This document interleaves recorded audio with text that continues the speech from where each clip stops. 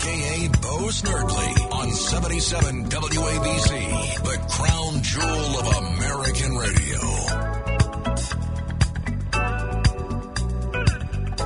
And welcome. It is Saturday, the Saturday morning of our discontent. Well, of our content. In some cases, our discontent if you're looking at life from the position of the New York police commissioner, the new police commissioner. Very unhappy she is with this new district attorney from Manhattan. Keechant Sewell is her name. She's not happy. Yeah, she wrote her own little memo that, hey, this is going to be a disaster. Anyway, we have that to talk about. Of course, the press, you've never seen any press like it since, I think, Muhammad Ali died.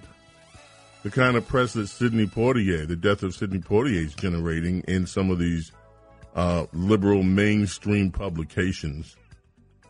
And I saw a Sidney Poitier movie briefly last night that I hadn't seen since I was a kid. Lilies of the Field, the one that won him the Oscar back in 1964.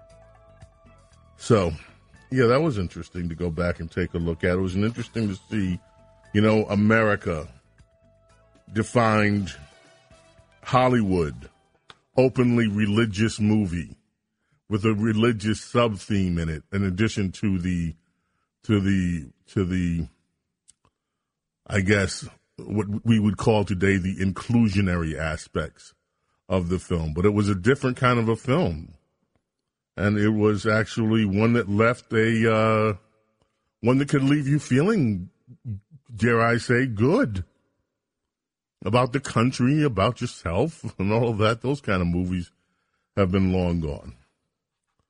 If you want to weigh in on any of those things, 800-848-WABC is the number to call, or anything else this week. This has been an incredible week. 800-848-WABC. This is the week of J6. This is the week the Democrats couldn't wait.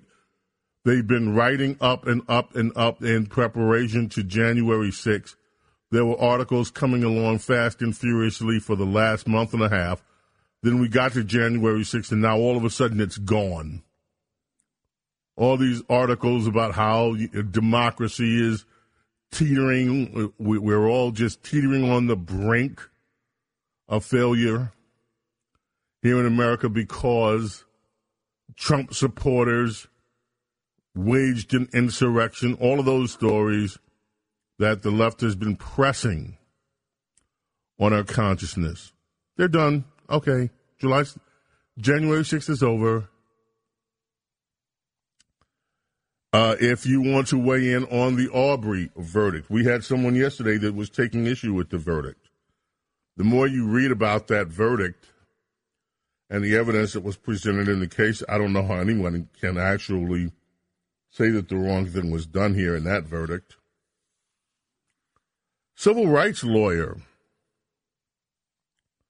Professor Lani Guinier died as well. Lani Guinier, she was 71 years old. It says here, let's see, is this the Washington Post? It is. A civil rights lawyer and scholar whose nomination by Bill Clinton to head the Justice Department's Civil Rights Division was pulled after conservatives criticized her views on correcting racial discrimination, has died. She was 71. And sadly, complications due to Alzheimer's disease, which is a tough way for anyone to go.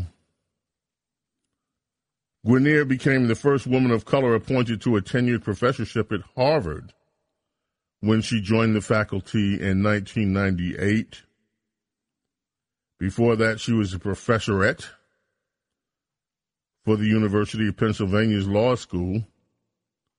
Previously headed the Voting Rights Project over at the NAACP. The NAACP. says she always wanted to be a civil rights lawyer. Now, when Clinton nominated her, Republicans were quick to point out they called her a quota queen and everything else. Guinier said the label was unfair. She didn't favor quotas or even write about them. That her views had been mischaracterized. That did not stop Bill Clinton from throwing her under the bus immediately. They had gone to school together. And Lani Guinier said had she been allowed to testify in a public forum before the United States Senate, she believed the Senate would have gone along with her nomination. And she said that she'd endured the personal humiliation of being vilified as a mad woman with strange hair. You know what that means. Strange names, strange ideas like democracy, freedom, and fairness that mean all people must be equally represented in our political process. But at least any of you feel sorry for me, said Guinier at the time. The president still loves me, he just won't give me a job. That was Bill Clinton, spineless Bill Clinton, as soon as there was an objection to Lani Guinier. I tried to read through her writings. I did. And here's what I found at the time. I can't say that I have gone through them recently, but I wanted to see what all the fuss was back then with Lani Guinier, especially when it came to voting and all the rest of it. So I tried to get through it, and I didn't understand most of what I was reading. I do remember that.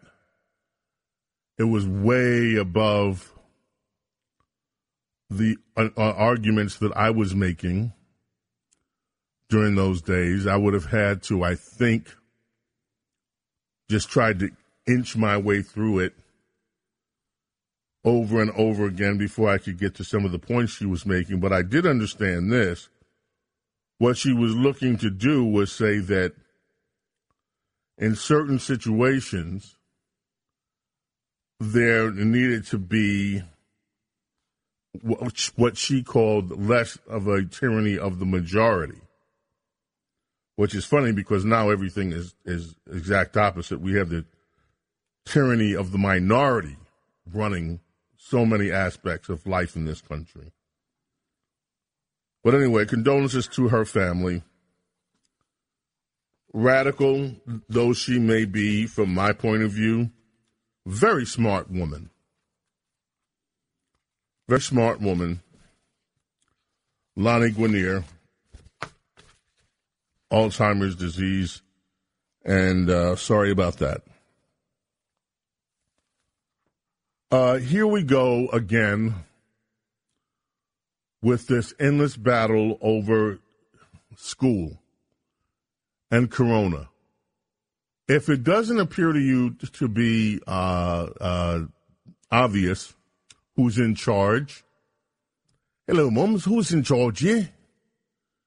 The teachers' unions are in charge. The teachers' unions are dictating when there's going to be school, when schools are open. And those of you parents and politicians who don't like it, kiss off. Kiss off. Chicago, as we covered during the week, Chicago was interesting because the mayor said, hey, let's get the schools open. And early in the week, the Chicago Teachers Union held a meeting, 11 o'clock at night, said, no, we're not going to go to school. We're done. We're going to do this remote thing. We're not showing up. And, of course, parents in Chicago were left scrambling. They had already prepared the idea that their kids were going to school. This is just one of the places where this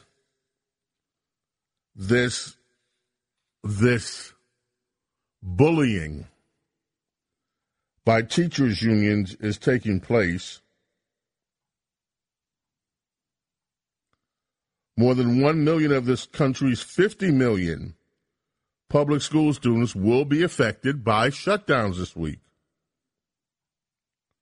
The kids are not the ones that are seriously ill by and large, but we do know kids are the ones suffering from remote learning, says Dan Kirk, whose son attends Walter Payton College Preparatory High School in Chicago, which was closed by the Chicago teachers' unions.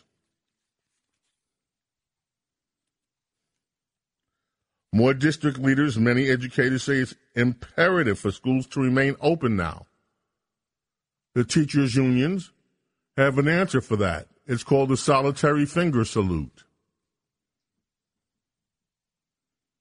They're not going to stay open.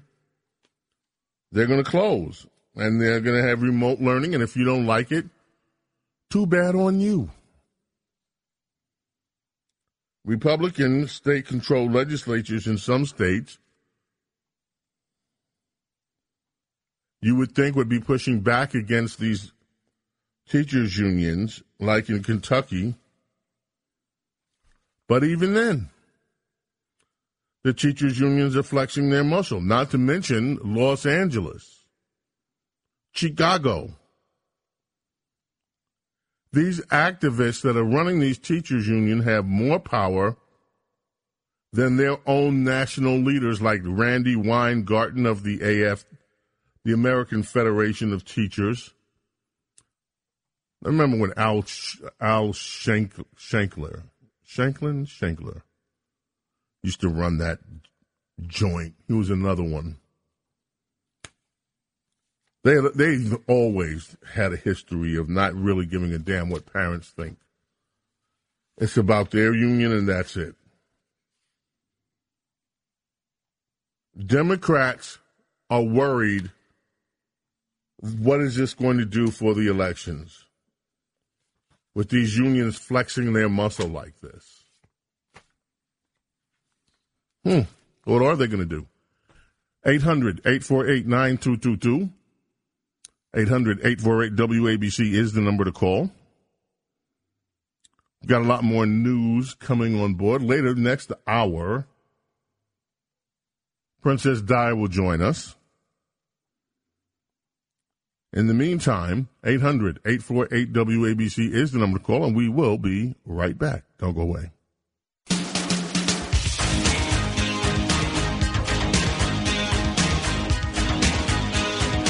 Ah, yes. Genesis. Oh, I didn't hit the call switch. Here, let's practice that again. Hold on.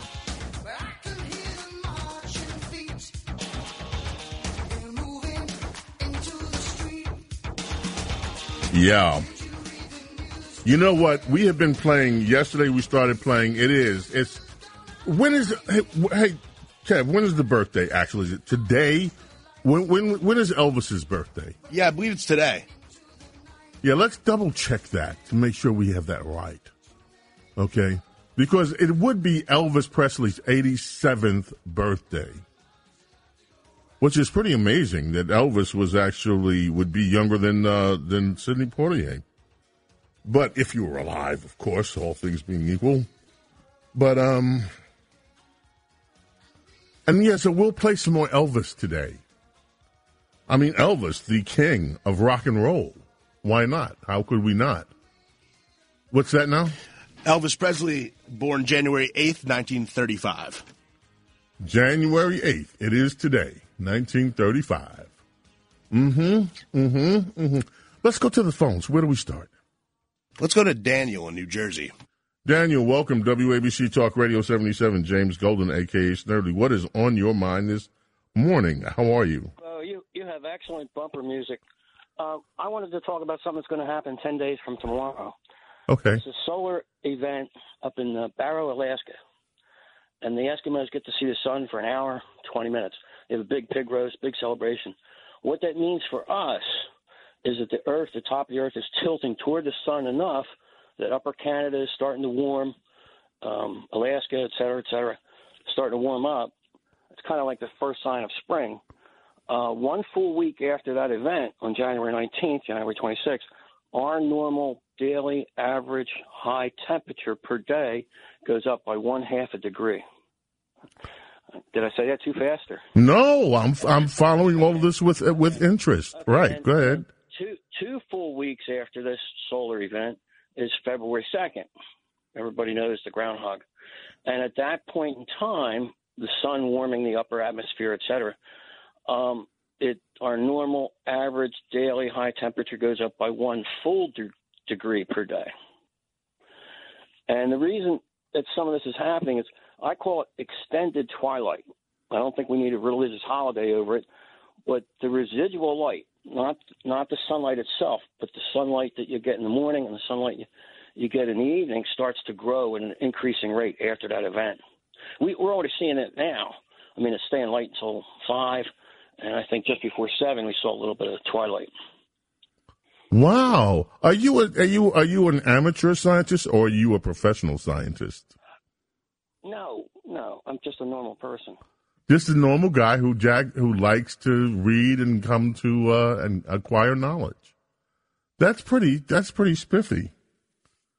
So this is the point where everything really starts changing, and it changes incrementally. And the next thing you know, we'll be celebrating the end of winter and welcoming in spring again. And it's all happening right underneath our noses every single day.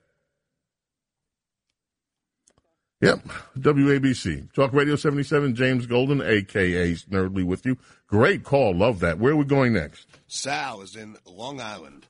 Sal, welcome, WABC, James Golden, a.k.a. Snerdly with you. What's up? Hey, good morning, James. Happy New Year. Thank you. The Arby verdict, right? Arby, that's his... that's his name, Ahmed Arbery. Yeah. I believe they got those 3 guys, father, son, and the other person. They got what they deserve. I believe that. But I think that our DA in New York has proposed like 20-year maximum sentence, if I'm not mistaken. Our DA in the new incoming DA in Manhattan has said that he would not support what just happened in Georgia. In other words, life without parole sentences. And it is most certainly deserved for 2 of the 3. If you looked at the sentencing, the sentencing went on for hours. It started at 10 in the morning, and if you went through all the sentencing hearing, the impact statements, and then what the judge was asked by the prosecution to look at, and also by the defense, it went on for hours, and finally, toward the end of the day, toward 5 or 6ish, that's when he actually gave and handed out the sentences. Our new incoming Manhattan district attorney has gone on record saying he would not sign on to the kind of sentences that were just handed down in this case, that were just found to be justice for what took place. And that ought to give you a real interesting viewpoint as to how this new DA is going to be received in New York. It's just, and again, the incoming New York City Police Commissioner is already reacting to the new district attorney, saying he puts officers in danger. He puts this is as hard as it is to understand, the new chief prosecutor for Manhattan is putting policemen's lives and policemen and police women, he's putting their lives in danger with his policy. So we'll see how all this plays out. Eric Adams is still trying to make nice. Instead of just telling this guy, look, you don't run this city, and we're not going to have it. Eric Adams is still trying to make nice. We'll see who wins. By the way, there's a story out of BPR today, BizPac Review. You know that woman whose show was on, that angry, bitter woman whose show was on PSNBC? She's always has some racial thing that she's always outraged over or stirring up some race hate or something. Anyway, apparently there are stories on and other media outlets that say that she is going to lose her television show on PMSNBC. So, let's see whether that turns out to be the case or not. Goodness, wonder what she's going to do if she doesn't have that platform. Google, who says the bad guys get away with it all the time. Google infringed on 5 audio technology patents held by speaker manufacturer Sonos. And they're not going to be allowed to import their products into the United States. Now, how's that? Google, too big to get busted, too big for anything? Well, apparently, Sonos took them to court. Sonos had asked the Trade Commission to block imports of Google products that violate an infringement on their patents. And the Federal Trade Commission agreed. So, starting in a few weeks, Google Home smart speakers, Pixel phones and computers, and the Comcast streaming video device, all of those things made in China will not be allowed into the United States because they infringe on 5 different audio technology patents held by Sonos. That's just amazing. Google actually gets busted. Here's that story I referred to earlier. New York Police Commissioner Keechant Sewell sent an email to the police force on Friday saying she's concerned for their safety in light of the progressive policies announced this week by the new Manhattan District Attorney, Mr. Bragg. She said, the new PD commissioner, she said she studied these policies. She's very concerned about the implications to your safety as police officers, to the safety of the public, and justice for the victims. I am making my concerns known to the Manhattan District Attorney and hope to have a frank and productive discussions to try to reach more common ground. District Attorney Alvin Bragg, in his first memo issued Monday, instructed his staff to stop prosecuting many low-level offenses, to seek reduced charges, especially the ones I love. You know, hey, bring your gun, and don't worry about it. Bring your gun, because we're not going to charge you with any gun crimes unless, you kill somebody, we may, or unless you seriously hurt somebody with the gun, we may prosecute you, but bring your gun. That's one of the ones I really love from this guy, Alvin Bragg. Bring your gun to the scene of the crime, because we're not going to prosecute gun crimes. Sewell, who recently started in her role after being appointed by the new mayor, says that the progressive approach to things, these progressives, will quickly erode quality of life in the city. It sends a message to police officers that they are not protected. Well, we shall see. This is going to be, what a ride this is going to be. The Supreme Court, Diana talked about this yesterday. Princess Di was on with us, and we briefly touched on the case before the United States Supreme Court, the 2 cases, actually, that will determine whether Joe Biden's mandates live on, COVID mandates. And there's an article today, New York Post, Supreme Court liberal justices slammed over vax mandates. It's amazing how much the 3 liberals on the court got wrong in front of everybody about the vaccines. And so that's coming up. Your call's coming up as well, 800-848-9222. 1-800-848-WABC. James Golden, a.k.a. Snerdley. We're back with you after this. Don't go away. Talk Radio 77 WABC. Return the sender. Return the sender. I gave a letter to the postman. He put it in his sack. WABC. Bright and early next morning. Talk Radio 77. She wrote about it. Return the sender. Address unknown. Elvis Presley brings us back. Such number. Today, 87.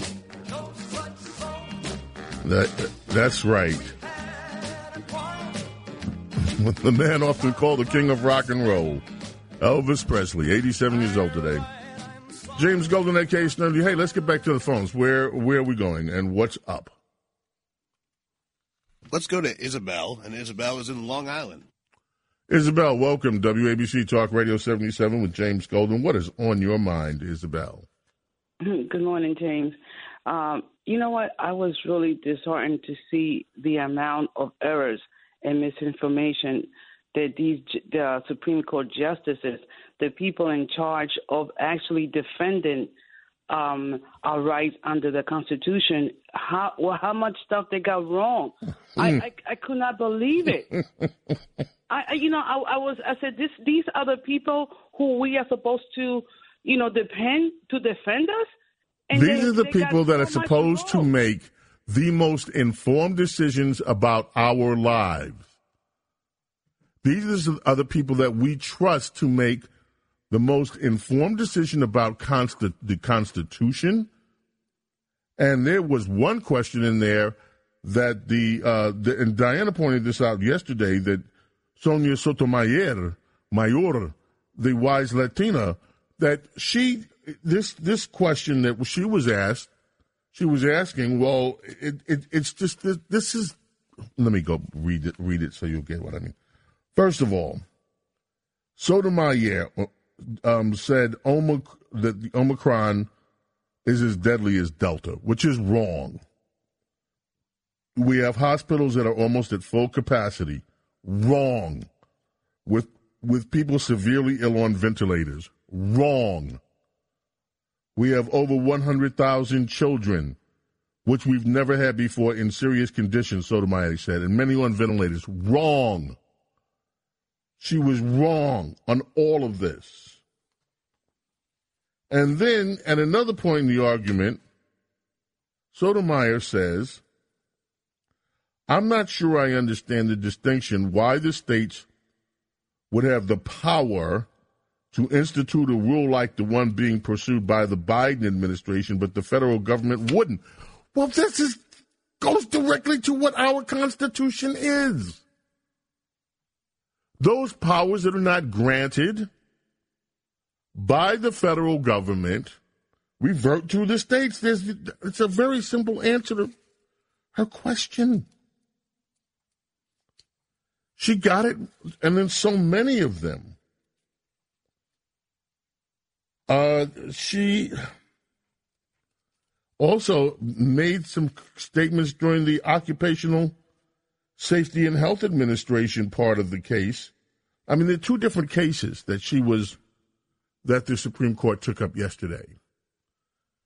And her statements were just the most egregious. Go ahead. I'm sorry I cut you off. Go ahead, Isabel.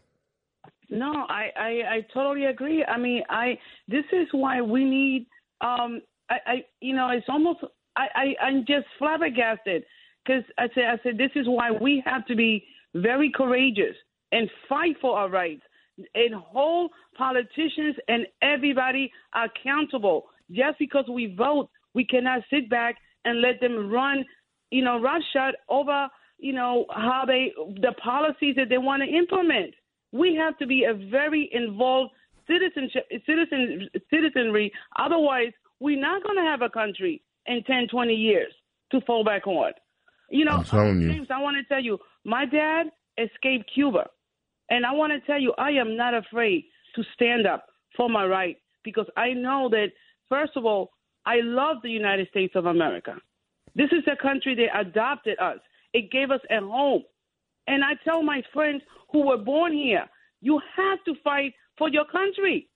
You have to stand up, and you can't be afraid of the government. Some of these politicians are self-serving, and so therefore we have to be involved. I love your call, and you understand what this country is because you understand what it's like to lose your freedom or to have your freedom never granted you by a communist dictator. For so long, Cuba has been under the influence of those who mean the citizens of that state, that nation state, no good intent at all. They enrich themselves while the population stays under the thumb of these leaders. Let me ask you a question. Are things changing in Cuba right now, though, now that the Castros are no longer running things? Are things changing in Cuba, do you know? Isabel? Changed. Go ahead. Hello? Yeah, no, it has not changed. Do you have any hope that it will change? Not really. No? Not really. Well, I'm glad you're here with us. Thank you for the call, Isabel. Really appreciate it. Thank you, my darling. WABC Talk Radio 77, James Golden, a.k.a. Boss Nerdly. Where do we go to next? Mike in Middletown, New Jersey. Mike, welcome, WABC. What's up, Mike? Hello, James. Happy New Year to you. I received your book as a Christmas gift. Loved it so far. Thank you. And before I get to my point, I just want to tell you that Tuesday is always a Steinemite Tuesday with the addition of Mark Stein. He's fabulous. I like that, Steinemite. Appreciate it. That's his line, though. I ripped it off from him. So okay. He's used that before. But what I was going to say is January 6th, it's Elvis's birthday today. And Yep. January 6th should be remembered far more for what happened in 1957 with Elvis than this insurrection, because it was on that date that he appeared from the waist up only on the Ed Sullivan Show. The only time he ever was shot that way, which made him a tremendous star, as you all know. Yeah, that was just the beginning of the Elvis explosion across America.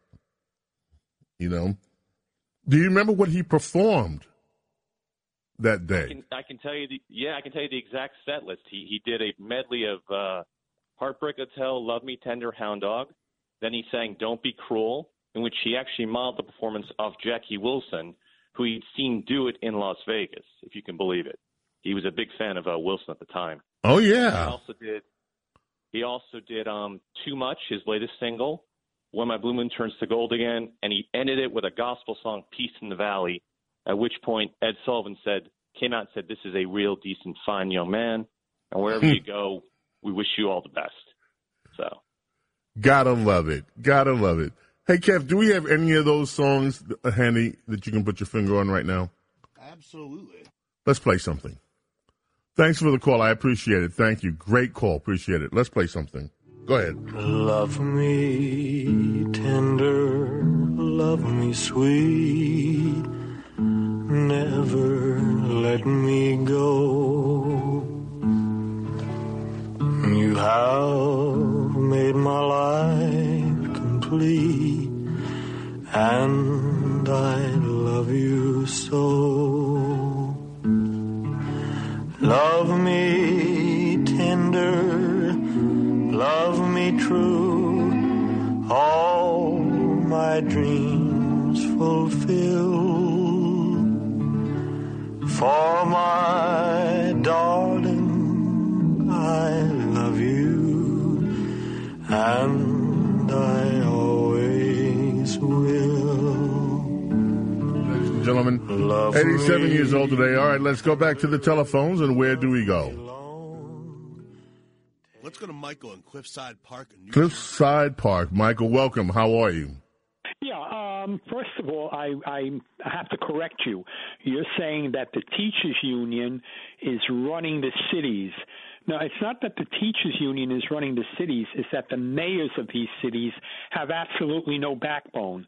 Because if they did, they would tell them, here's the deal. If you don't show up for work, you don't get paid. Not only that, but we'll fine your union so you get your rear end back to school and start teaching. The choice is yours.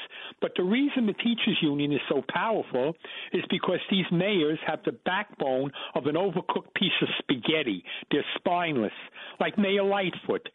She is basically a coward with all the rest of them. Now, Mayor Lightfoot the other day mouthed the words that you just said. She mouthed those words. She said, oh, no, I'm not going to pay you if you do this. And the teachers union told her, go shove it up wherever it deserves to be shoved.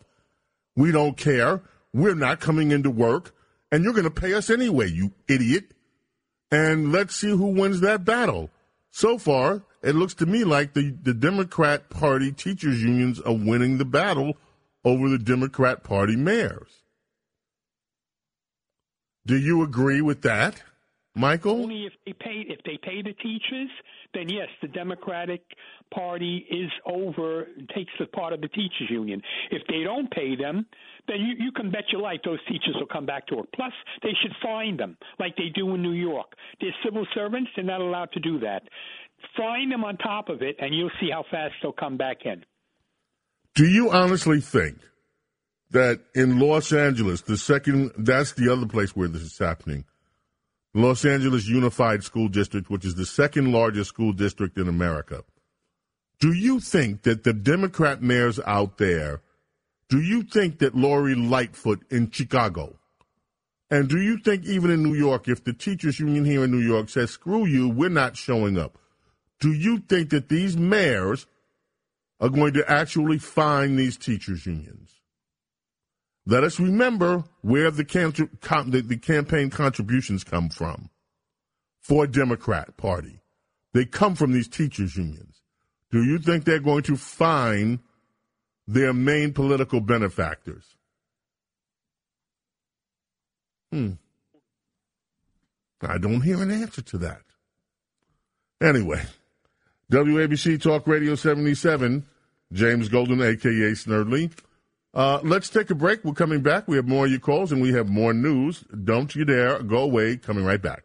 Talk Radio 77 WABC. Return the sender. Return the sender. I gave a letter to the postman.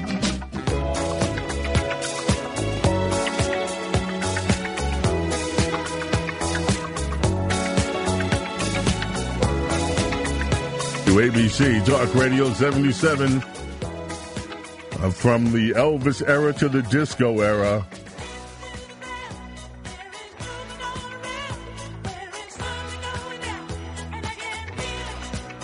Wow, and who can't remember where you were when this came out?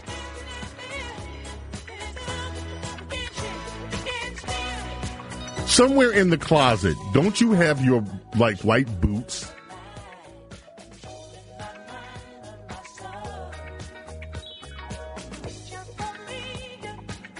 Bee Gees. WABC Talk Radio 77. Where are we going with the telephones? Let's go to Robert in the Bronx.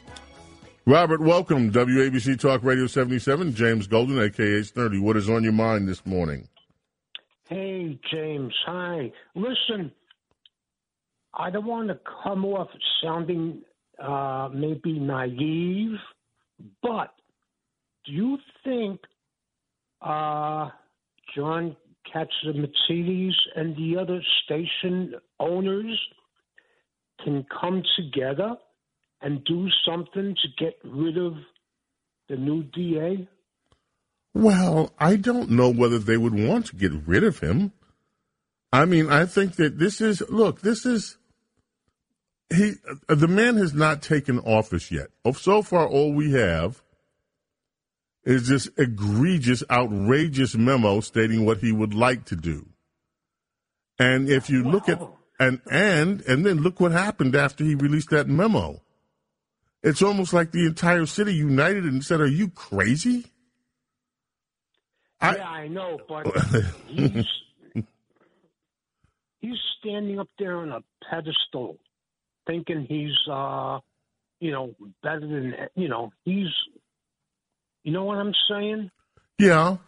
But do you think that Eric Adams, the new incoming mayor, is going to allow his first-year agenda to be hijacked by this Manhattan district attorney?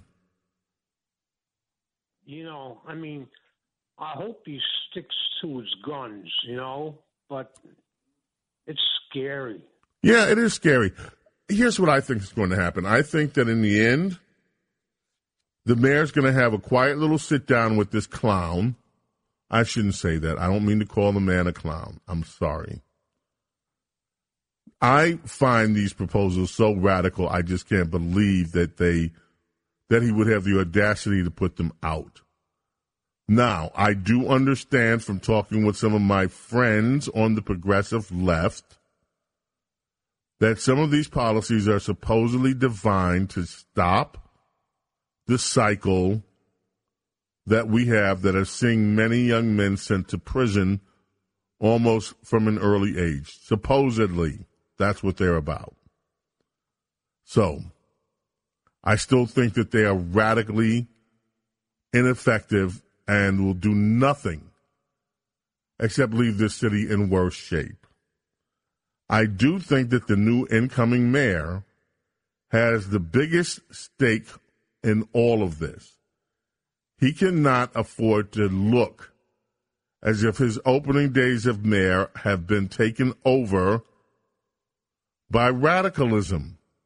And so I think he's going to end up having a private meeting and telling Mr. Bragg, shut up. Why would you even suggest this? Look, if Bragg gets his way, this is all that is going to consume New York news. Every time one of these things blows up in his face, every time he releases some criminal and that criminal goes on to do something terrible, there's a news story. This guy, Bragg, has made it really apparent that he wants to be the biggest story in New York.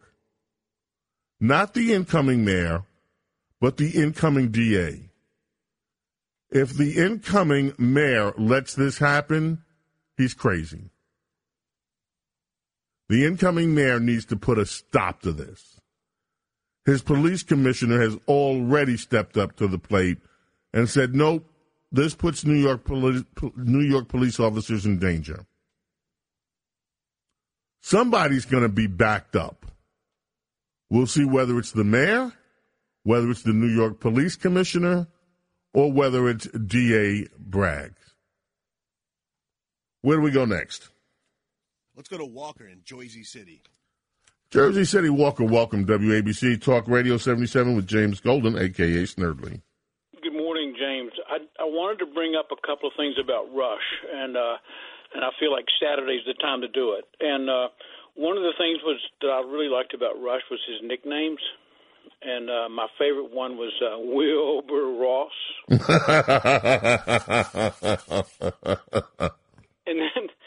And then when he called Tucker Chatsworth Osborne, I felt like that was not a put down of Tucker. It was just kind of like he nailed it, And if you didn't watch Dobie Gillis or Mr. Ed, you didn't get it, It's funny because when I was on Tucker's show, I kind of explained the Chatsworth Osborne Jr.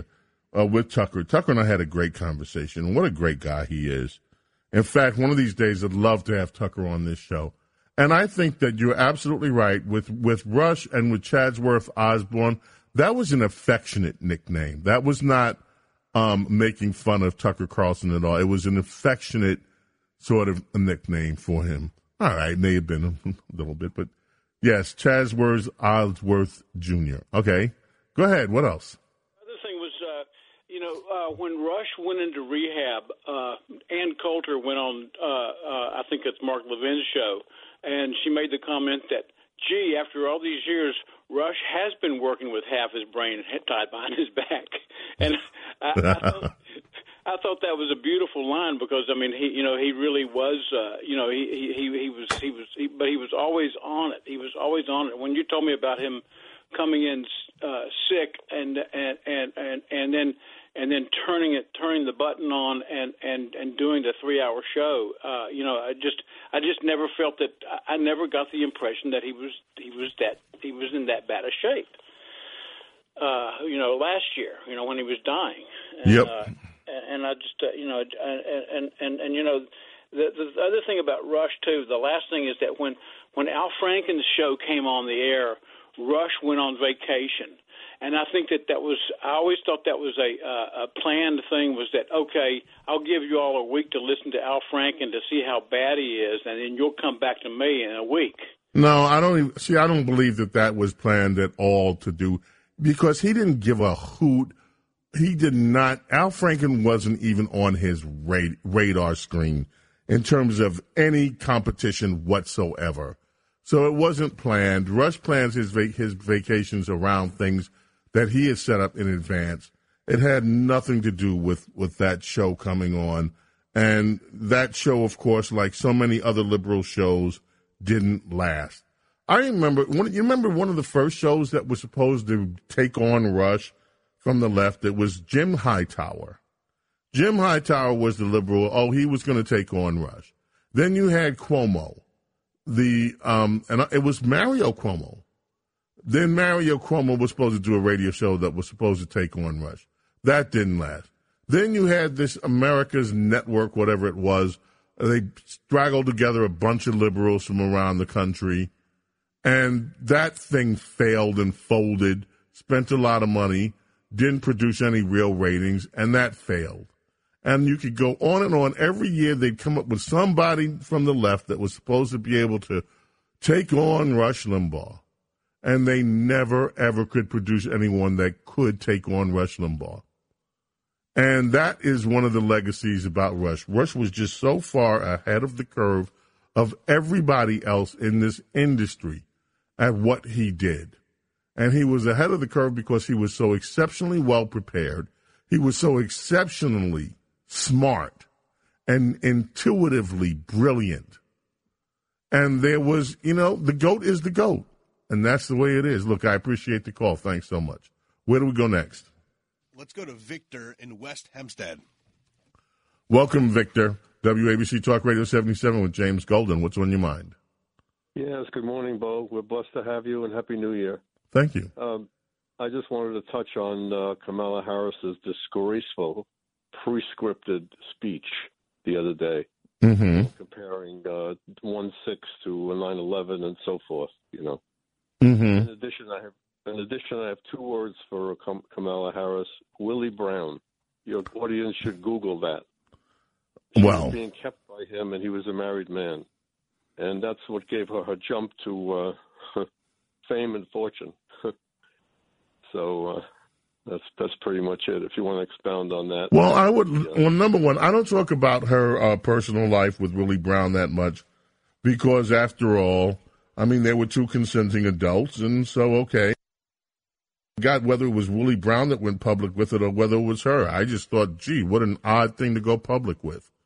But at the same time, you talked about this speech on January 6th, where she basically compares this January 6th day as being on the same order of what happened at Pearl Harbor, the same kind of order on what happened with the terrorist attacks of 9/11. And no, this is why Democrats fail, because they have been trying to use this January 6th as a cudgel for over a year now to beat down Republicans. And I just can't, I remember looking at the pictures of Washington's Capitol behind barbed wire, behind this massive enclosure. Now here the Democrat Party could not and cannot get around securing our borders. But you let an incursion happen into their building, and they built in record time, they surrounded the place wouldn't let anybody in or out. They were all about security. And, of course, no one was trying to get in or out. At the same time they were doing it, how did they treat the people that they had asked to come protect them? They left many of the people from the National Guard who they rushed into D.C. to protect them. They let them fend for themselves. They let them sleep in parking lots, in parking garages. They didn't even see fit to have these people stay at decent hotels or decent accommodations. They could care less about the people that defend this country, and they could care less about the people that defended them. This entire January 6th thing has been one huge mistake, the way the Democrats have played it. They claim that democracy of the United States is threatened. The only threat to the democracy is from them. They're now trying to tie this into one of the most partisan voting rights, nothing. A partisan voting bill that will pretty much rob Republicans of power in their own elective states. And this is what they're trying to use this January 6th thing to do. They are overreaching one more time because that's what Democrats do. They overreach. Most people can see through this. And despite these continued attacks in the Washington Post, in the New York Times, and we're talking relentless, day after day articles about how evil and awful these events were on January 6th. Now they've shot their wad. No one's buying it anymore. They spent the last 2 months pretty much hyping up this one day. The day came, the day went, and now it's like, what do you have now? Nothing. Yeah, interesting. January 6th, Kamala Harris. That's just one more reason that Kamala Harris's poll numbers are below Joe Biden's, and that's saying something. Pretty disgraceful, actually. Okay, we have an hour left, you and I. 800-848-WABC is the number to call. We've got lots of calls, so if you're on hold, please stay on hold. Don't you dare go away. Don't dare go away. Definitely want to speak with you. Princess Di is coming up in this hour as well. And we've got more news. All in all, it's a wonderful Saturday in the neighborhood. James Golden, a.k.a. Bo Snerdley, with you. 800-848-WABC is the number to telephone number to call, 800-848-WABC. And we are coming back for hour number 2 shortly. Stay here.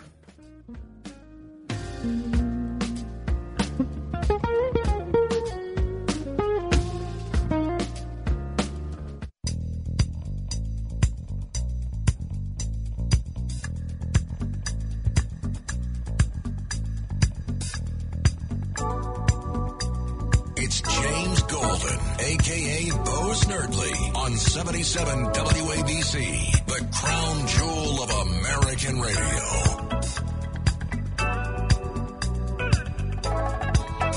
It is Saturday, WABC Talk Radio 77. James Golden with you here, a.k.a. Mr. Snerdley. You can be part of today's program. 800-848-WABC is how you do it. Coming up this hour, our Princess of Policy, Diana Mee. Coming up this hour, more of your telephone calls. And more news. Frankly, I sent Diana some stories I can't wait to talk about with her. But you know what? There's another story that you remember this school shooter from Michigan recently, and you talk about there's not going to be any lenience here if things continue to go the way that they are going for the Crumbly family. They want their bail reduced, and in this age of district attorney saying, sure, cut them loose. Who needs bail? Cut them loose. No go. The parents' bond set at $500,000 apiece. They're trying to get it reduced to $100,000 each. And no go. Their 15-year-old son, Ethan, is charged in the shooting and killing of 4 classmates at Oxford High School in Michigan. And afterwards, the police went after the parents. They hid in an abandoned warehouse in Detroit. They concealed their car by hiding their license plates instead of turning themselves in the day they were charged. And they were charged. They're pretty much being held accountable for providing the guns. Yeah, no, there's not going to be any. There's not going to be any leniency, any of this. Ooh, let's go with some progressive bail numbers when it comes to this. Now, again, I watched a lot of the sentencing hearing yesterday with this case in Georgia, Ahmaud Arbery, and I must admit to being a little surprised about something. The neighbor, Roddy Bryant, 52 years old, will be eligible for parole when he's 82.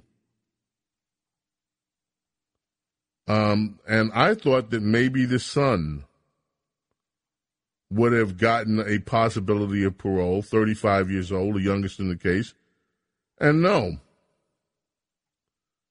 They're going to spend 30 years, and then the son another 20 to run consecutively on a lesser charge. So, I mean, this Arbery case, the 3 of them are staying in jail. These men, these vigilantes decided that they didn't want this kid in their neighborhood going through a construction site.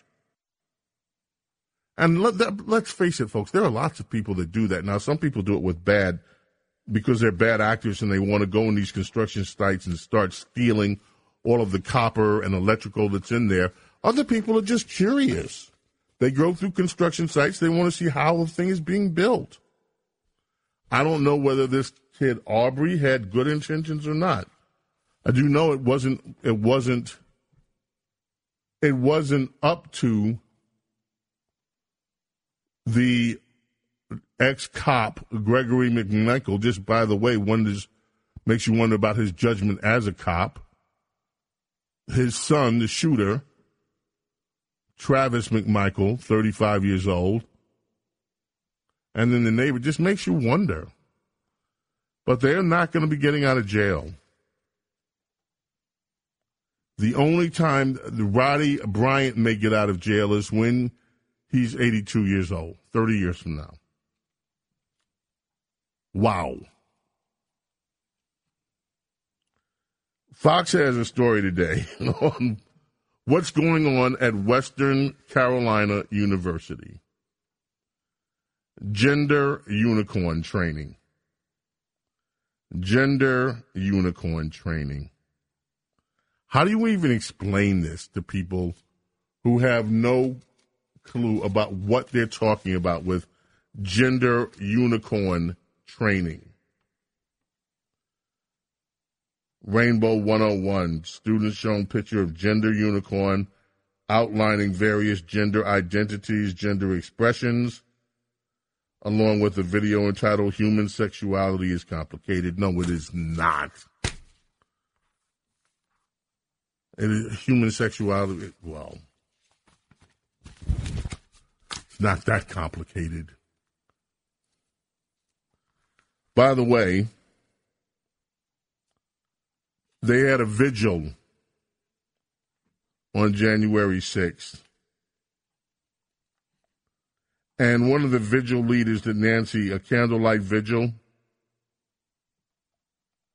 one of the leaders that they got to do this was an Antifa-affiliated woman who planned disruptions of both President George Bush and President Donald Trump events.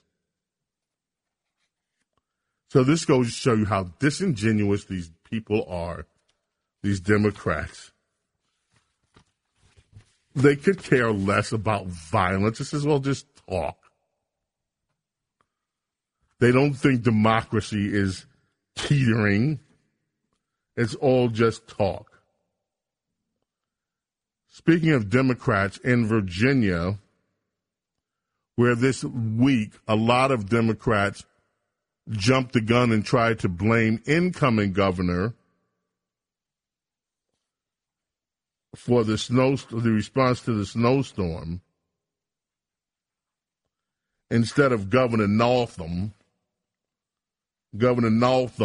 who then blamed drivers in the state for driving on the roads after he warned them that we're going to have some snow on the roads. Anyway,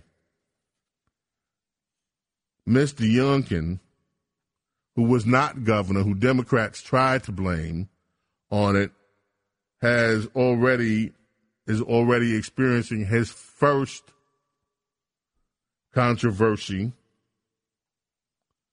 and that's that Virginia Democrats are aiming to block one of his picks. Governor would like Andrew Wheeler to be Natural Resources Secretary. That has alarmed Democrats. You see, Andrew Wheeler was Trump's EPA chief. So they are raising hell in an effort to try to stop him from assuming and taking that position. I don't know, he's news about one of my relatives. A rare Toni Morrison short story to be published as a book, you say? Yeah, Toni Morrison. Yeah, we're related. Distantly. Boy, I bet she doesn't know. The late Toni Morrison. Beloved, The Bluest Eye. Rare term Toni Morrison to be published as a book. I won't bore you with the details of that. Okay. Tell you what we're going to do. We're going to take a break. When we come back, we'll be joined by the Princess of Policy, Darian Amin. And we'll discuss other things, and then we'll go back to your phone calls. How's that? James Golden, a.k.a. Snerdley. Don't you dare go away. Coming right back. WABC. Talk Radio 77 WABC. It's time for Radio Royalty with James Golden and America's Princess of Policy, Princess Di. Princess Di. Paula Abdul. What do you mean we never agree? We always agree on, well, most of the time. Welcome, Princess Diana. How are you this morning? I am happy to hear your voice, James. I am traveling my kingdom in my royal coach with my surly bodyguard, and I am just, soaking up the enjoyment here. Oh, wonderful, wonderful. Yes, out to see the provinces and the hamlets and all that you survey, all that you are the pattern of all that you survey across America as you got on these excursions. So yes, it is so exciting. But if you hear traffic noise, that's what it is. Okay. I have to, if people missed you yesterday, Diana, this thing was classic. We have to do a quick reprise because no one knew. I didn't know until yesterday when you pointed it out to us that our First Lady, Dr. Joe Biden, has demanded her own fanfare, just like we play Hail to the States and Hail to the Chief, rather, for the President of the United States. Now, First Lady Jill Biden has demanded, and this is not a joke, it is not satire, she has demanded her own music when she is introduced into the public. And thank you for bringing that story to our attention. And we have the music. And so for those of you that did not hear it yesterday, we'd like you to hear, thanks, Diana brought this to our attention, Princess Di, the fanfare for the First Lady of our country, Dr. Jill Biden. Here it is. Ladies and gentlemen, the First Lady of the United States, Jill Biden. Ladies and gentlemen, the First Lady of the United States, Jill Biden, accompanied by the Secretary of Education, Miguel Cardona, and the 2020 and 2021 National Teachers of the Year, Tabitha Rosproy and Juliana Urtubey.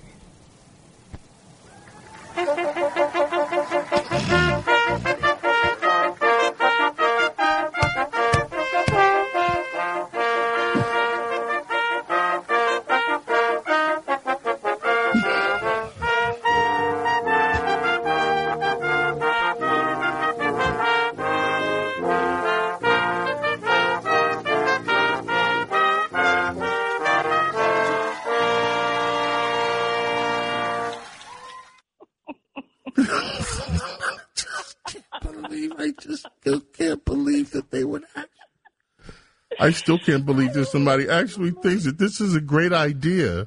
I think your caller yesterday was right. It does sound like the F Troop theme.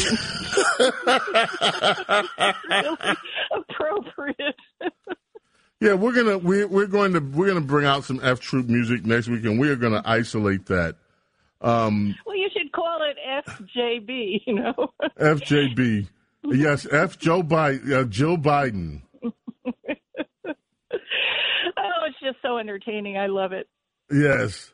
Well, Diana, there's a story in today's New York Times. Oh, poor old Carl Bernstein has given a eulogy for the newspaper business, apparently. The business he helped kill. I'm sorry. Yes, I think that's a fair point. This is a book review by Jill Abramson, who used to be a bigwig at the New York Times. And Carl Bernstein's book is called Chasing History, A Kid in the Newsroom. And it is basically an autobiography of his early days. And Jill Abramson, not so nicely calls it a really boring read. She says, "Get me rewrite." He just he has so many names and places and, old school. It's like he's 77 years old and he's reminiscing and he just, let the memories fly. But there are a few interesting things about his early days. And as Jill Abramson said, that was during the golden age of newspapers. 25% of the 9,000 newspapers 15 years ago are gone. And she says now we have a news desert and a weakened democracy because of the lack of newspapers. And so anyway, she basically makes this comment, which I think is really interesting. Bernstein's early career coincided with journalism's transition away from a trade for poker-playing working-class tough guys to a more genteel profession recruiting from the Ivy League. She's pointing out that basically they changed from being a tough crew who knew their business and knew their field to a bunch of Ivy Leaguers. And you know what it reminded me of? What's that? It reminded me of something that Ben Rhodes said. He was Obama's deputy national security advisor for communication. And he pointed out, bragging, he said the average reporter we talk to is 27 years old, and their only reporting experience consists of being around political campaigns. They literally know nothing. And he went on to brag how that made it so easy to spin them because they were just taking dictation from the Obama administration. So I think that what Jill Abramson said about the transition from basically old school journalists reporters, writers who knew their trade, who knew their beat, who knew their business, to this effete leftist political activist crowd has been the cause of the death of newspapers. As you pointed out, he was part of this. He's part of the reason why. Yes, they became all in to get rid of presidents after Woodward and Bernstein were able to do that. That was Woodward and Bernstein and the Washington Post job. Their job wasn't to report on Nixon. Their job was to get rid of Nixon, period. Yes. And they're proud of it. Generation went into the business. That is entirely they loved it. They loved the movie, and they are just, itching to. That's why their purpose in life is to get rid of Republican leaders. And so that's why you see what you see today. And they're very bad at their job. So they've lost audience, and basically they're being all sentimental about it, but they're the ones who did it.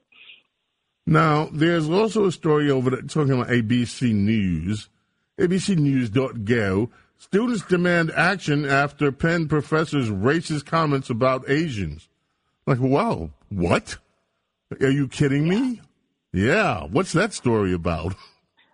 Well, this is a tenured law professor at UPenn, the University of Pennsylvania. Her name is Amy Wax, and she was being interviewed by Glenn Loury, who is a very interesting guy and who is also a professor at Brown University, at the Glenn Show. So you had a couple of professors sitting around talking, and the left has pounced on a quote within it, which I agree sounds horrible. But, however, it does not give the context. And I can read the whole quote. Go ahead, please.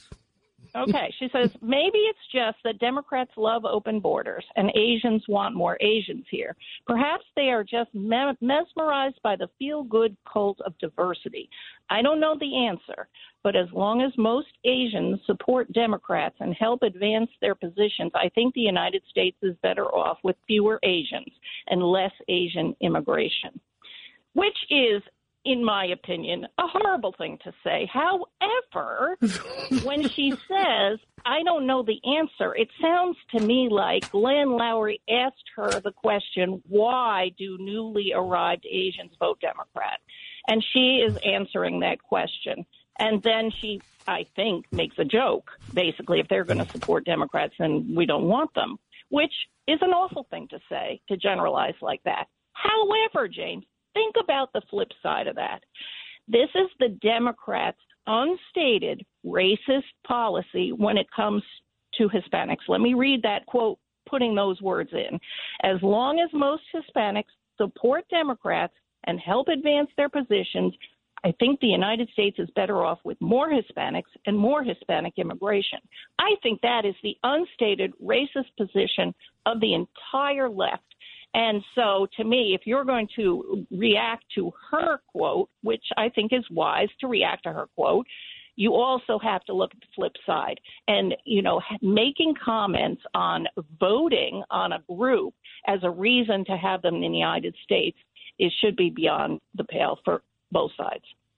And quite interesting, which is why I asked you to comment on it, by the way. And so one other thing, and I hate to spring this one on you, that guy over there in France, Macron, the French President Emmanuel Macron, he's being very rude to his own people. He's like calling his people names because they won't get vaccinated. What's up with these? Why are these? Why is it just? Do they not worry about re-election over there?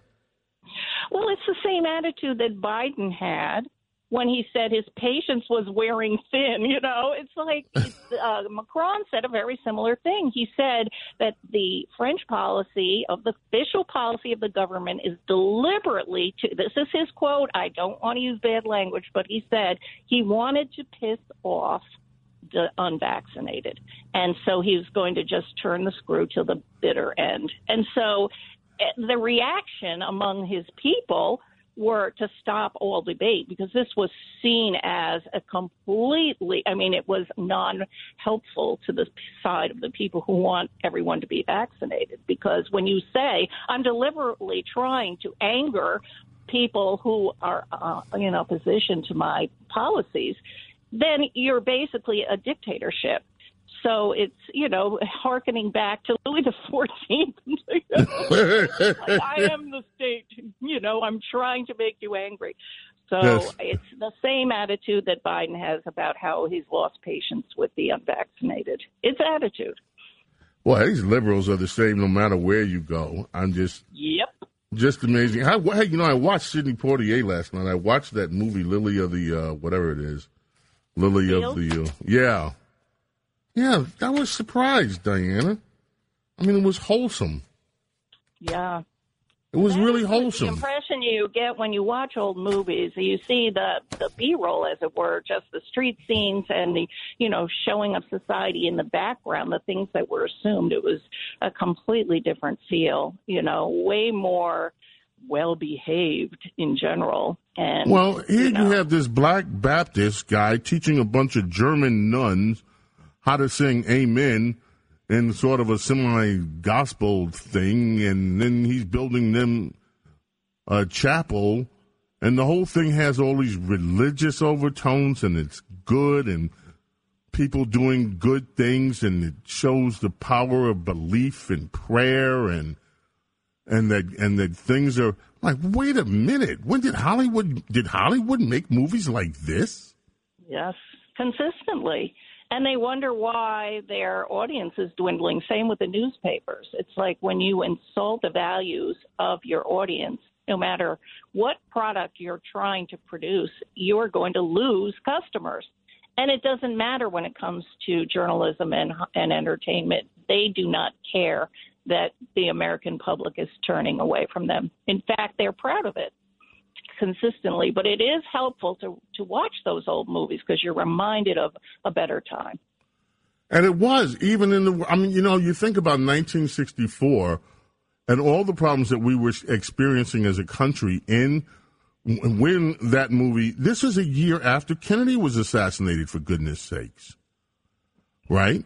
And so you already had the country gone through this turmoil, and this is the movie that wins the Oscar, and it's about God. It's about, coming together of different faiths, people from different faiths, from different crosswalks of life. You had a huge role of the Hispanic population in Arizona, this lone black guy hanging out with a bunch of German nuns and da-da-da. It was just like, wow, what happened?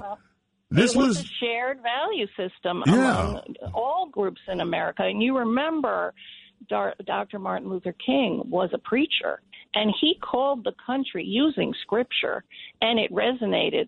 So that was a shared language that is being lost, unfortunately, although it still exists in the heartland. Amazing. Well, Diana, thank you so much, Princess Di, and hello to your surly bodyguard, Surly Mike, and you keep her safe, Surly Mike. And as the princess surveys the country, and we will speak with you next week or during the coming week, Diana. Thank you so much. Wonderful. Thank you, James. All right. Bye. James Golden, a.k.a. Snerdley here, back with you in a moment. Don't go away.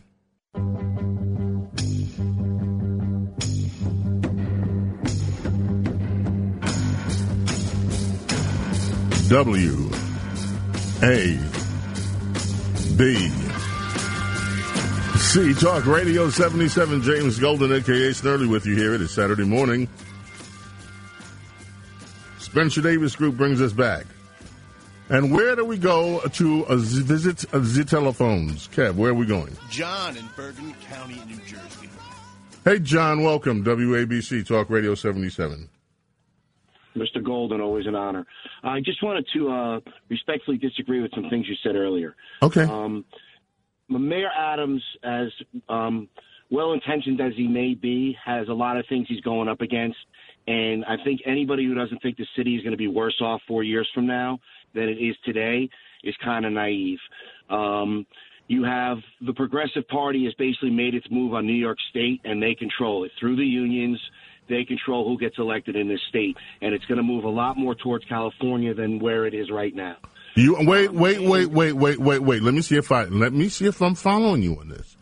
So your take is that the progressives have already won New York, and what we're seeing play out right now is the progressives are actually in charge, not Mayor Adams, not this more moderate Democrat Party. 100%. Wow. And you've already seen a couple comments that Eric Adams had. Any issue that comes up, he's already, with his narrative, leaning towards the progressives. They run this state. They run this state, and they're moving it towards more of a California-like state. When they start allowing 800,000 non-citizens to vote in New York City, you think that's going to make it move more to the right or more to the left?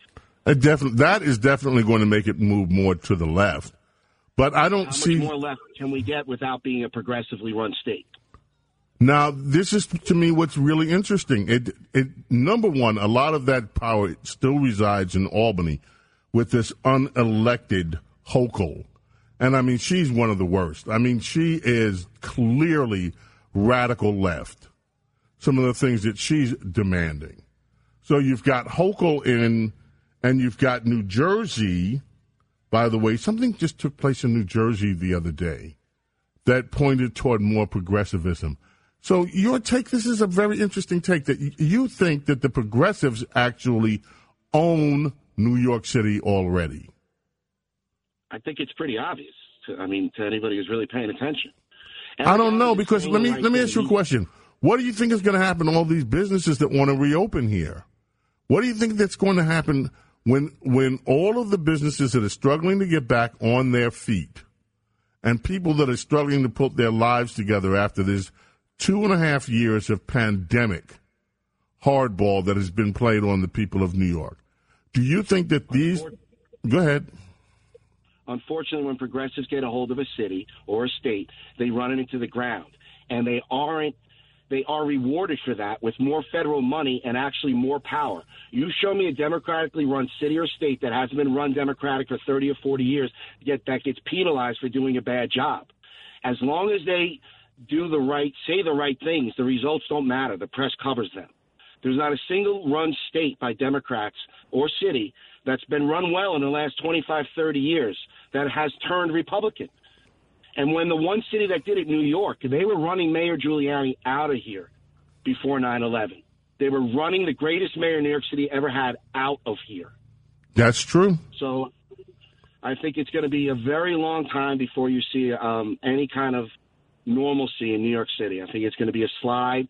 And once the slide starts and the businesses start to leave and the wealth starts to leave, the tax base starts to leave. But the wealth has already started to leave, and this is why I maintain to you that it is going to be, Eric Adams has to realize this, that unless he takes control of this city right now, if he allows this DA to run the agenda and to become the face of the new agenda, then Eric Adams, he can forget about having a mayorship that matters. He has to see this. And politically, regardless of how he wants to dress it over, make sure, we don't have any real conflict, he had better, if he's playing smart politically, do everything in his power to make sure that this city is not being defined by this radical district attorney, but that Adams still has a role to say in how the city is going to be governed. How could he not? Go ahead. Come on, John. Answer me. Come on.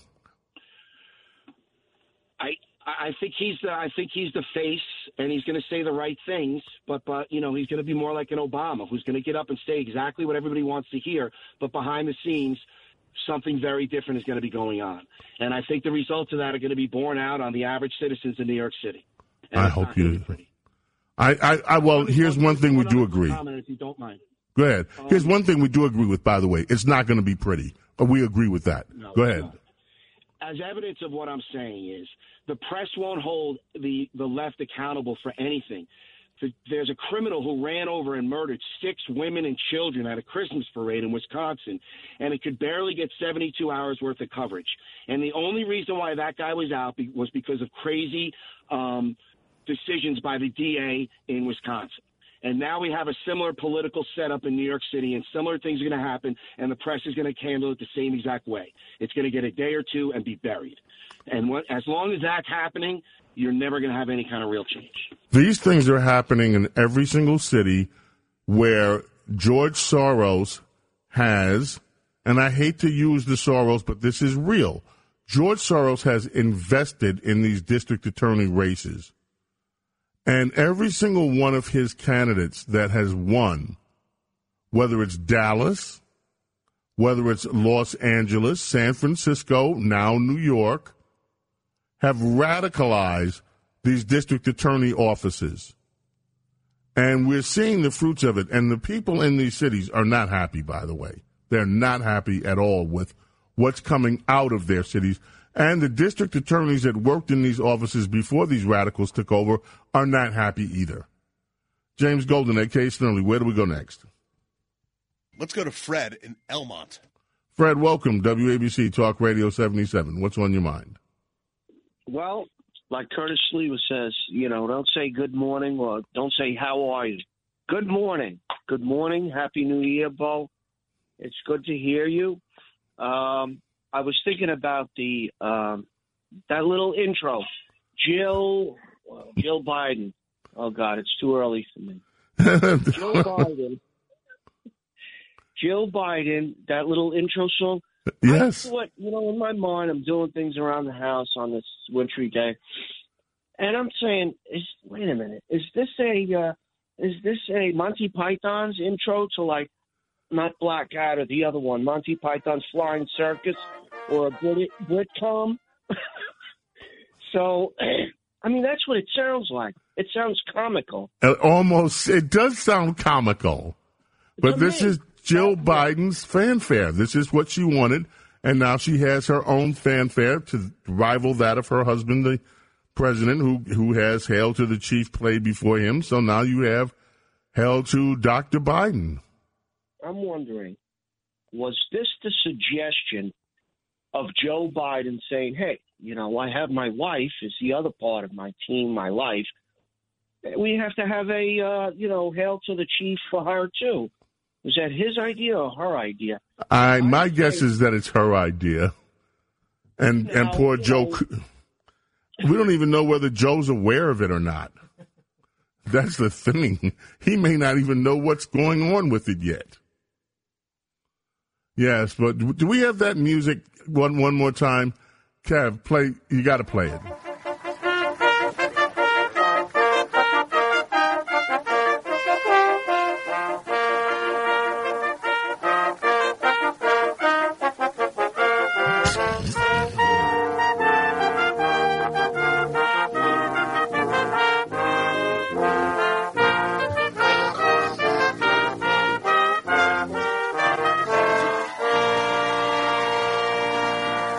No joke, folks. That is First Lady Jill Biden's newly created fanfare. That is the fanfare that will get played whenever Dr. Jill Biden is making a public appearance, just like the president has Hail to the Chief. Now we have Jill Biden's music. A lot of people yesterday said it sounded sort of like F Troop, but that is Jill Biden's music. Where do we go next? Let's go to Brian in Denver, Colorado. Brian, welcome, WABC Talk Radio 77. James Golden, a.k.a. Snerdley. Thank you so much, Bo. You're great, and I really value your input and insight. And I have a rather complicated question for you. It has to do with district attorneys, both Republicans and Democrats.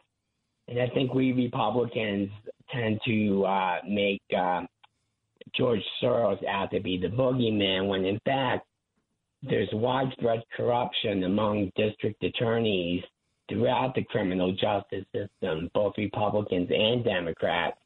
And I know I've experienced that personally as an elected official in North Carolina.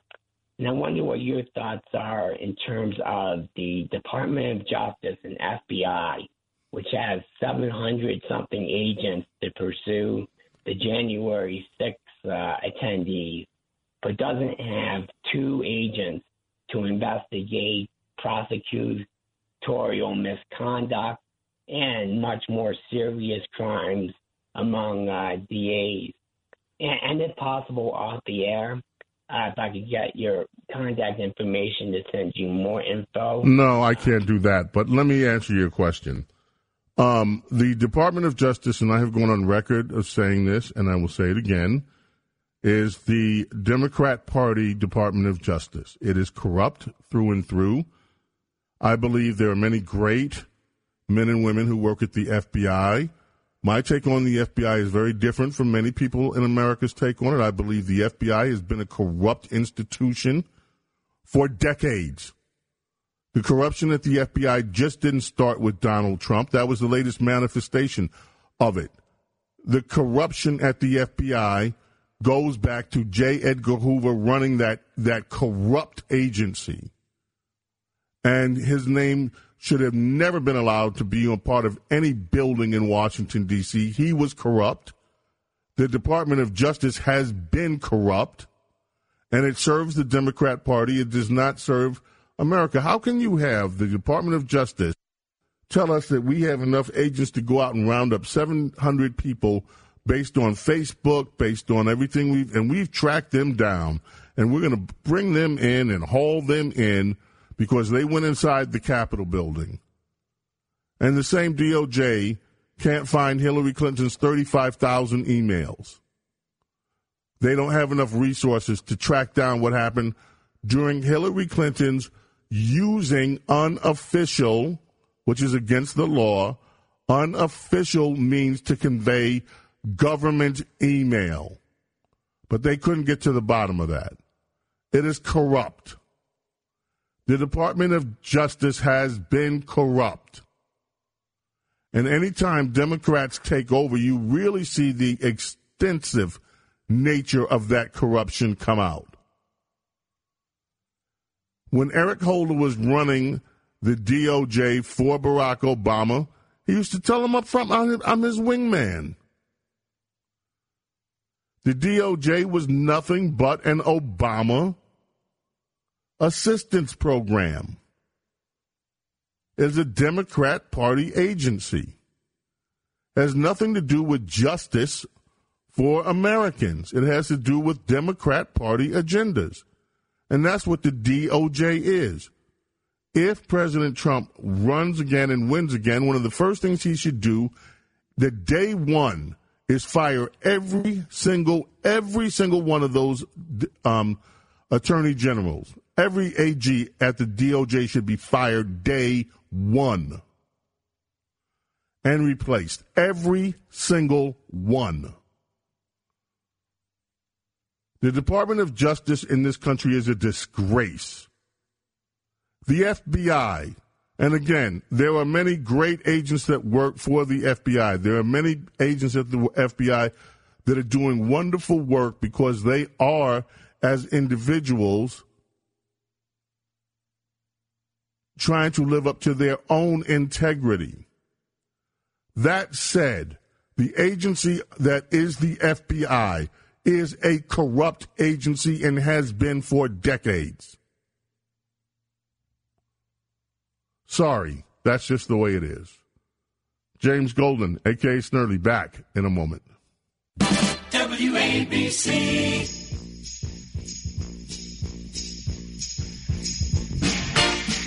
Holland Dozier. That's right, Holland Dozier Holland, I think, wrote this.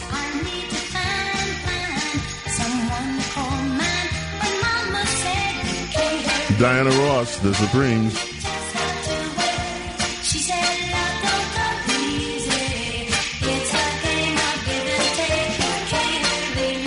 Wow. The supergroups. And Diana Ross will always be, in The Supremes, one of America's first supergroups. So, Kev, you tell me we've got it. We've had everyone telling us that the Joe Biden fanfare, and this is new. This is not satire, folks. Again, Joe Biden demanded, somebody in the Biden administration demanded and got their own music mix for Dr. Joe Biden. We have it. We've been playing it. We will play it one more time. But now we have the comparison piece. Correct, Kevin? That is correct. Well, let's play the Joe Biden first. Let's, again, play that one more time so people can hear First Lady Jill Biden's, this is her official fanfare that gets played every time she's announced publicly somewhere. Go ahead and play it.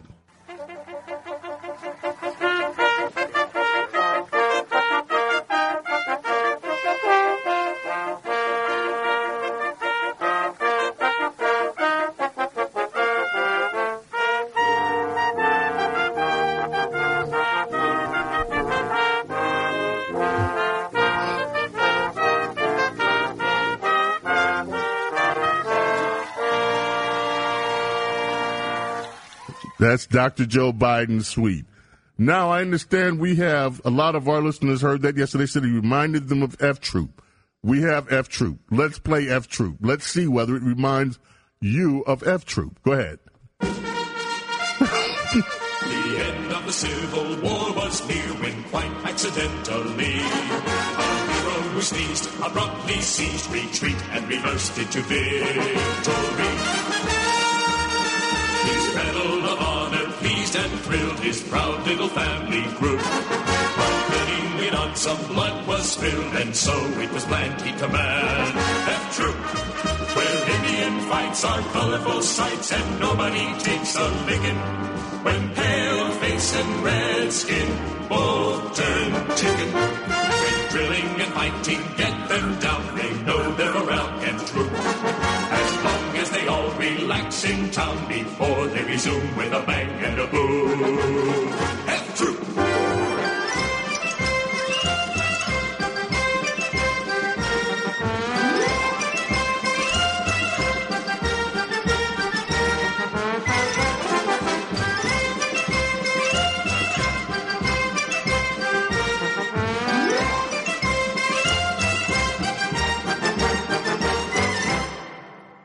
Wow.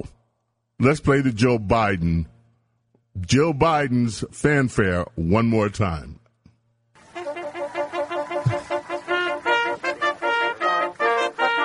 It's F Troop.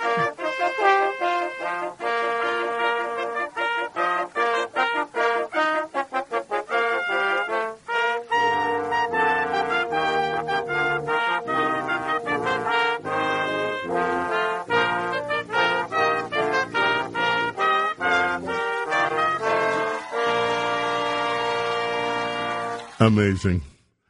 By the way, some of those lyrics on the F Troop? Whoa. Talking about a little politically incorrect. I love it. Anyway, WABC Talk Radio 77, James Golden, a.k.a. Snerdly with you. Where do we go? John is in Queens. Welcome, John, WABC Talk Radio 77. How are you? Good morning, James. Yes, I just want to say that fanfare song sounds like when a couple is leaving church that just got married and the limo driver blows the horn when they're driving away from church. That's exactly what it sounds like. Well, that's Joe Biden's theme music, and so we had better just be, don all gay apparel and be respectful of it, eh? Yes. Thank you. Thank you. Appreciate the call. Where are we going next? Let's go to Joanne in Long Island. Hi, Joanne. Welcome. WABC Talk Radio 77 with James Golden. Good morning. How are you? I'm good, thank you. Hey, maybe the doctor needs to play music to keep her husband awake before she enters a room. Uh-oh.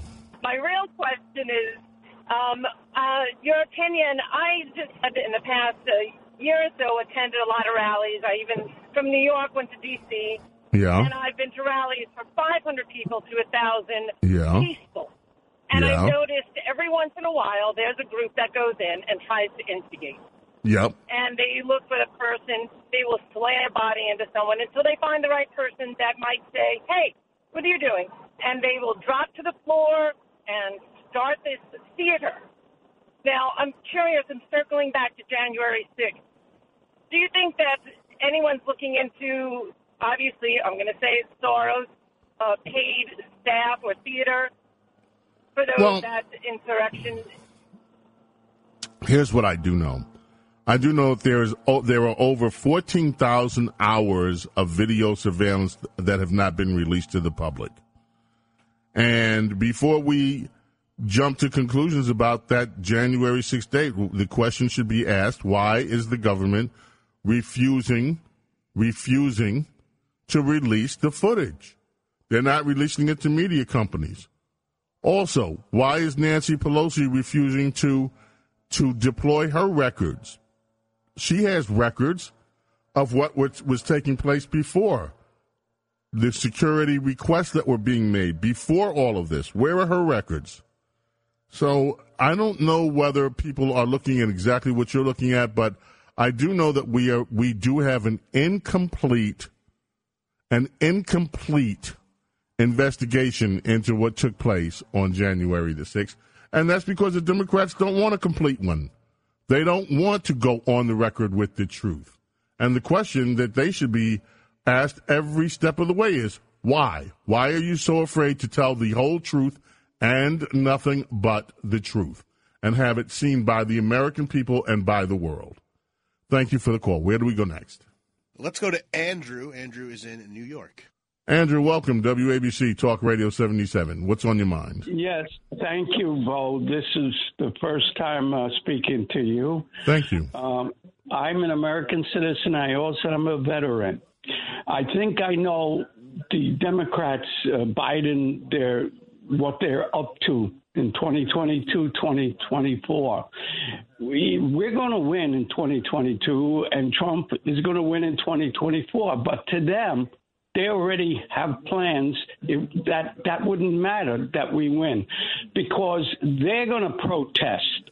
They're going to plan on going to the Capitol and doing worse than what they say the Trump and the Republicans did. They have the power. They have the military on their side. If I was the president then, he should have, before allowing that those people to go to the Capitol, he didn't do that for them to attack the Capitol. But what he should have did is have on his own, even though they wouldn't want the National Guard, either have the National Guard or the military ready to go. Not to attack the Capitol, but to take it back because it was stolen from him. We all know that. They keep on saying. Just the other day, I heard Biden say on the TV right after January 6th BS, what he's doing, that he says, there is no proof. Look. I am not going to be part of this whole relitigating that last election until the next election. Joe Biden is president, okay? And his speech was disgraceful. Kamala Harris's speech was disgraceful. We have to do two things. We have to win the 2022 elections, period. And then from there, we have to win the 2024 elections. And hopefully, if we do our jobs this time and next time, all of those questions get put to rest. Thank you. I do appreciate the call. Where are we going next? Let's go to Jamie in Marion County, Florida. Hello, Jamie. Welcome. How are you? Mr. Golden, good morning to you. Thank you. I am in sunny Florida, but I'm a New Yorker. I lived in Queens most of my life. And I wanted to see if you and Mr. Carter would tackle the race problem. I think it is something that only you guys can talk about, because no white person can actually tackle this problem. And I see that you're in the right, you're in the side of law and order and all that stuff. And a lot of the things that have been talked about today actually have to do with it.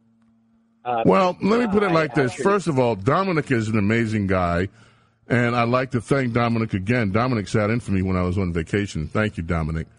And Dominic Carter and I can do a lot with our own individual radio shows, but everyone has a vested interest in moving America forward. Black, white, your skin color doesn't matter. We all have a vested interest. If I may say that it does. Everything has to do with race. I mean, the thing with the DA right now has to do with race. He is a bait and switch guy. Okay, which actually there was another conversation about that. How look, he's playing the two sides of the fence. You know. Yeah, he is. But look, okay, well, I got to run here because time is running out. Sadly, we can continue this discussion. James Golden, a.k.a. Bo Snerdly, it has been a pleasure to be with you Saturday morning, spend this Saturday morning with you. Every Saturday we're here. Hopefully next Saturday I won't have COVID with me. And we'll see you on Monday when we get back, 4 o'clock. Be here, WABC Talk Radio 77, New York. Our great city. The sun is out today. Enjoy it in spite of the winter wonderland that's still out there. And we are in the greatest nation humanity has ever witnessed, the United States of America. God bless, love, and protect each and every one of you. Back on Monday. Bye.